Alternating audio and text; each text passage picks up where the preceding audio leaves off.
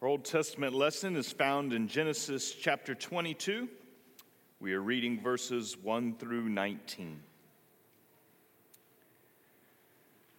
After these things, God tested Abraham and said to him, "Abraham." And he said, "Here I am."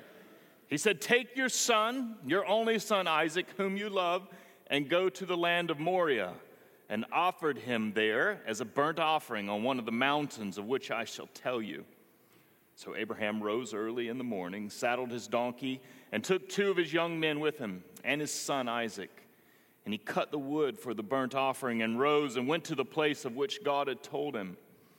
On the third day, Abraham lifted up his eyes and saw the place from afar. Then Abraham said to his young men, "Stay here with the donkey. I and the boy will go over there and worship and come again to you." And Abraham took the wood of the burnt offering and laid it on Isaac his son. And he took it in his hand, the fire and the knife. So went both of them together. And Isaac said to his father, "Abraham, my father." And he said, "Here I am, my son." And he said, "Behold, the fire and the wood, but where's the lamb for a burnt offering?"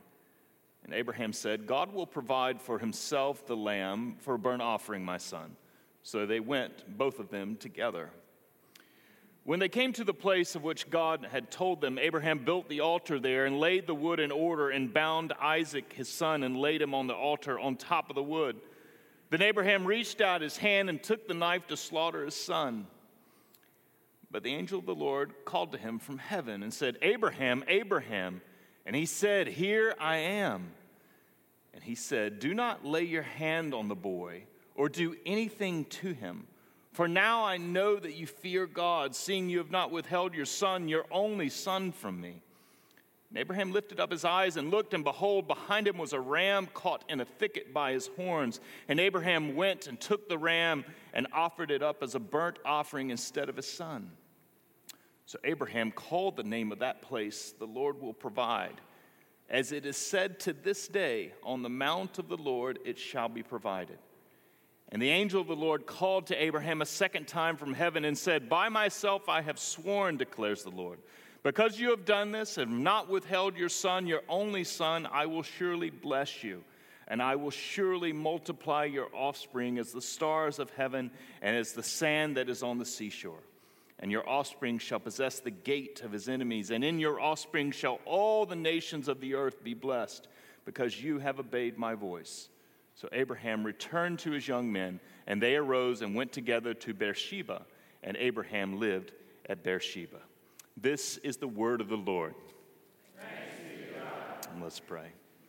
And Father, as we come today, we come to your word humbly, and we ask that you will teach us.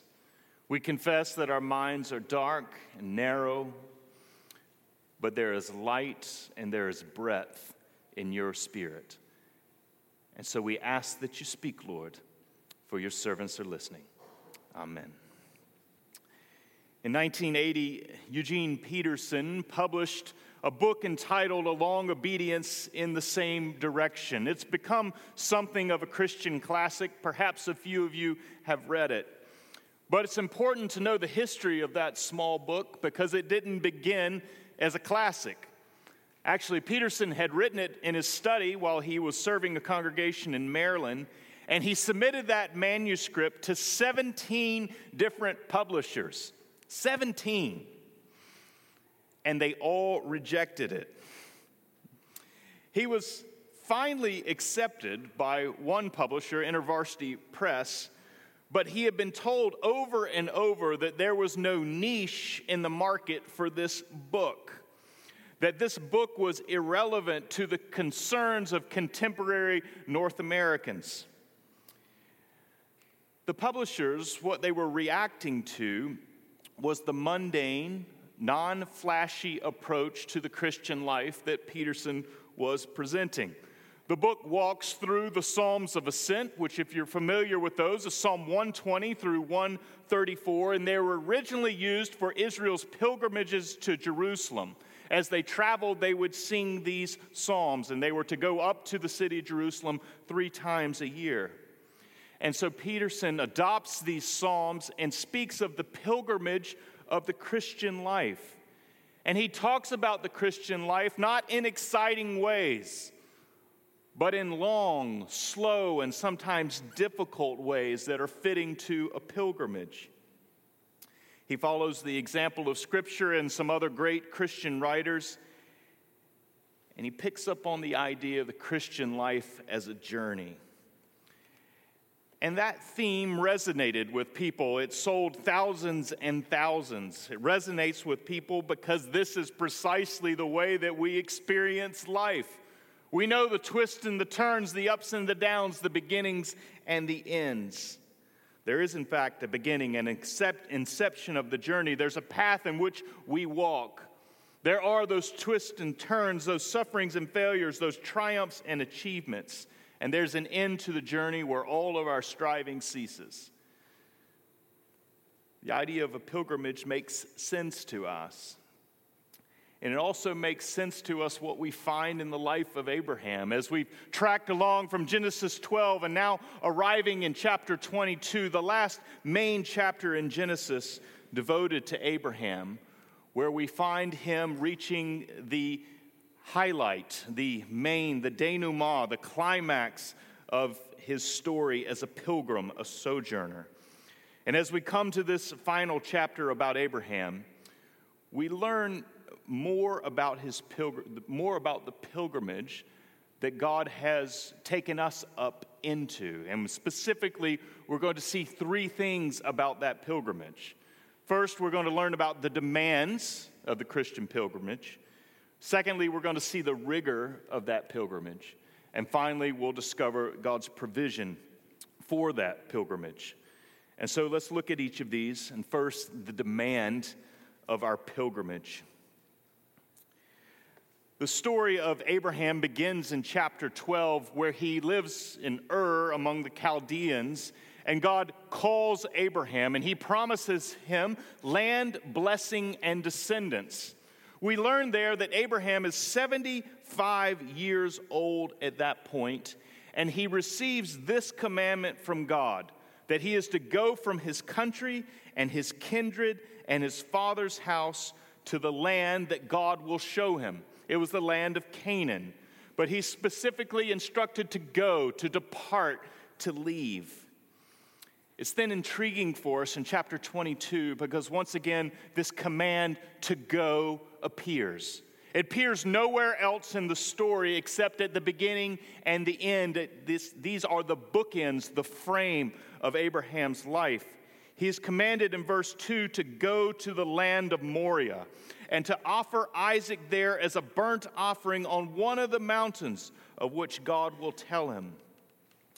And it's the significance of this command to go that grabs our attention. It does appear at the beginning of Abraham's journey with God, when he is called to be God's servant.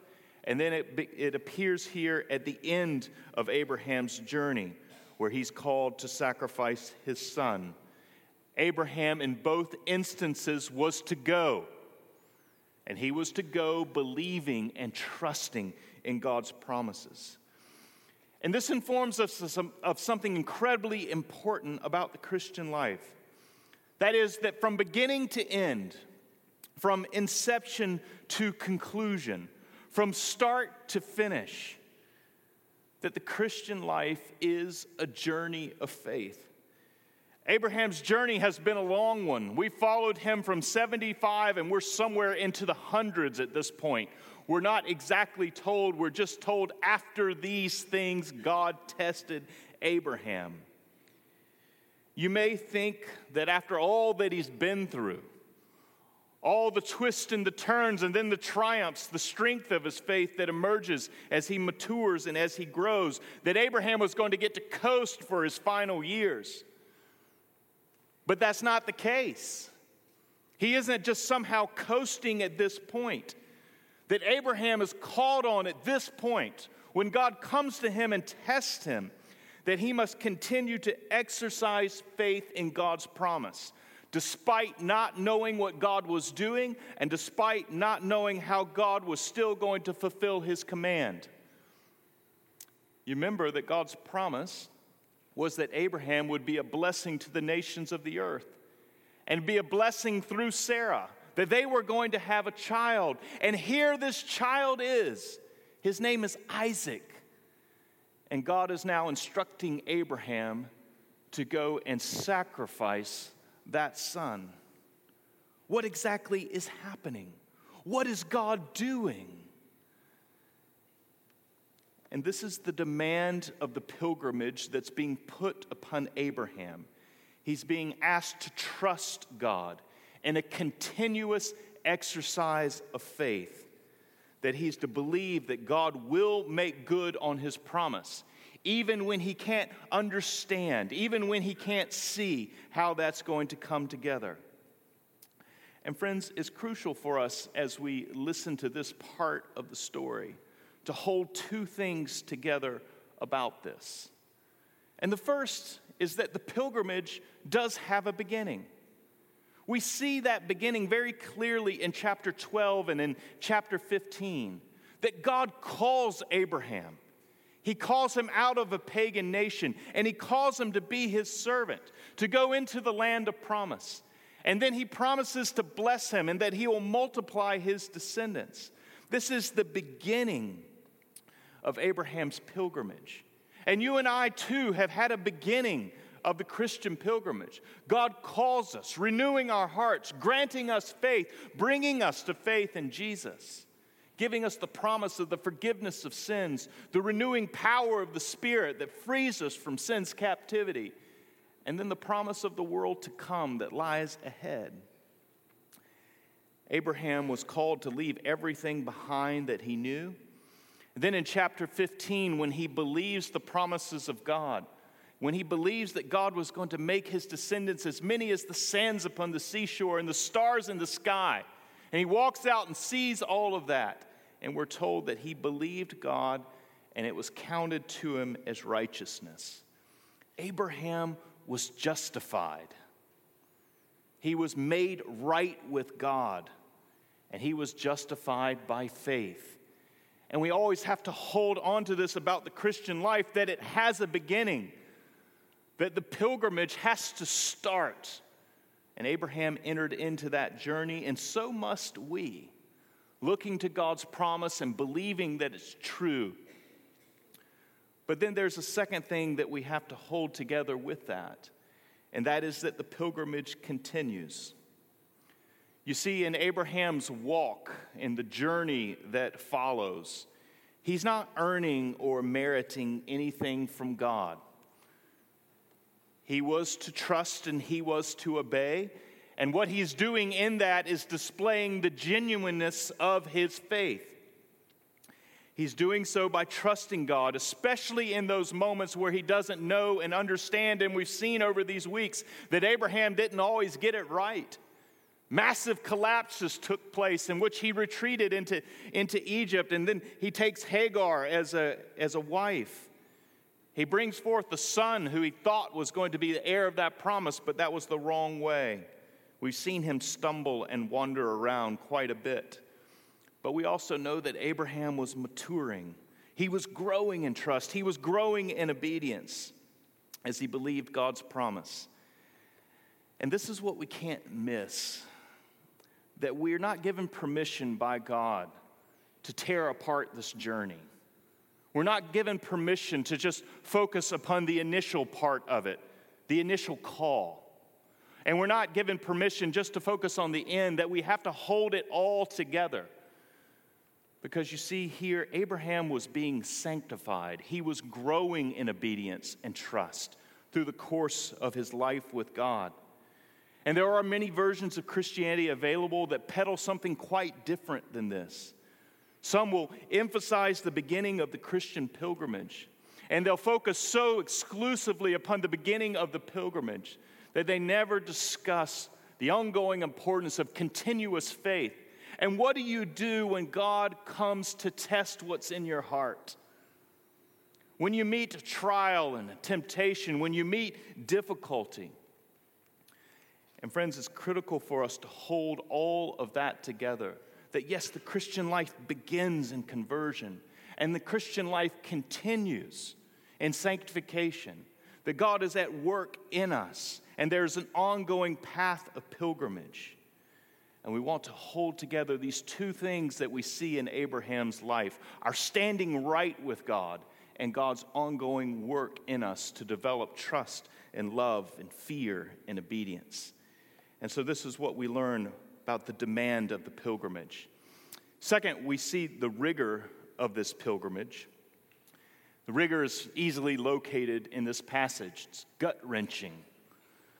God instructs Abraham in verse 2, "Take your son, your only son, whom you love." It is as if God is probing the wound. Take your son, yes, your only son, yes, the one you love, and go to the land of Moriah and offer him there as a burnt offering on one of the mountains, of which I will tell you. This was a radical and it was an unusual demand. Child sacrifice in Israel was counted as an abominable thing, but yet it was also recognized that the firstborn, you find this in Exodus 22 and 29 in later Israelite law, was to be redeemed by a sacrifice, that the firstborn belonged to God. And it's important to recognize further that this perplexing command from God, which is not usual and not repeated in Scripture, is specifically tied to this promise. God is asking Abraham to sacrifice the very son whom God said he was going to bring blessing to the world. And so this puts Abraham in a quandary. If Abraham does this, how will God fulfill his commitment to bless the nations of the earth through him? If he makes good on what God commands him to do, how's it all going to work out? And so he is in a moment of having to think through and work through. What exactly am I supposed to do? What are my duties and responsibilities? And when you arrive in verse 3, what you find there is remarkable. So Abraham rose early in the morning. He saddled his donkey, and he took 2 of his young men with him, and his son Isaac.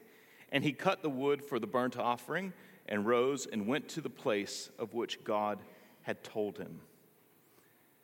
The narrative is intentionally crisp. It moves straight to Abraham's obedience, without hesitation, without negotiation. Abraham, who has stumbled and faltered in the past, we've seen him really blow it. He entrusts himself to God.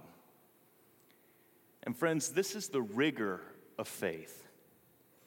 A radical obedience of entrusting ourselves to God's promise, no matter the cost. And this is what Abraham, as he comes to a point of maturity in his life, this is what he is an example of for us. And it's remarkable. He receives this impossible commandment, and he answers it, saying yes to God. And so often, we've seen in Abraham and also in the other characters of the story something very different. We've seen the tendency to bargain and negotiate. And we know that well ourselves if we're honest about our own responses to God. We can find ourselves much more like Lot in chapter 18. When he was told that the city was going to be destroyed, we learned that Lot lingered. He hung on. He wanted to stay a few more hours. And he had been instructed to leave, and he was to join Abraham and his company. But Lot then begins to bargain with God. And he strikes a bargain that he would be able to go to this little city. He just wanted to go to another place. He didn't want to go out to Abraham's tent.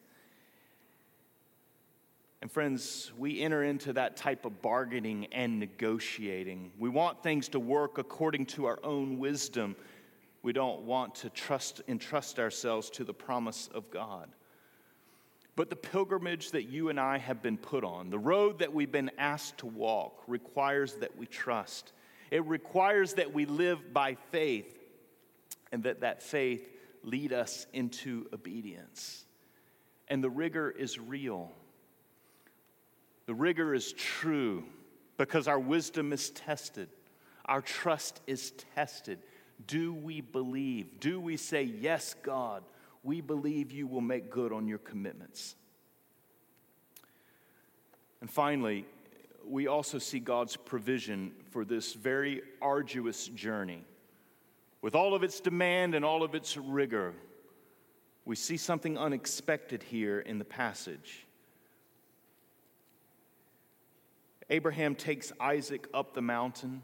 We're told that he has the fire and the wood, but he has no lamb. In verses 7 and 8, Isaac asks where the lamb is. If you can imagine the moment, the pathos of that. And then Abraham simply explains that God will provide what was needed.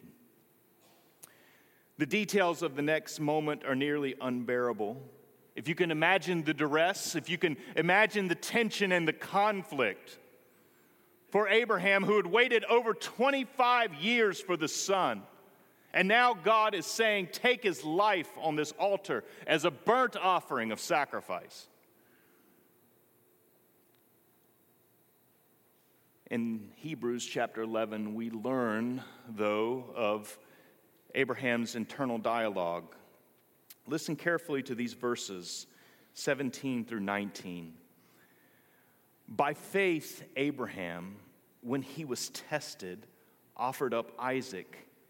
And he who had received the promises was in the act of offering up his only son, of whom it was said, through Isaac shall your offspring be named. He considered that God was able to even raise him from the dead, from which, figuratively speaking, he did receive him back. And so what was in Abraham's mind?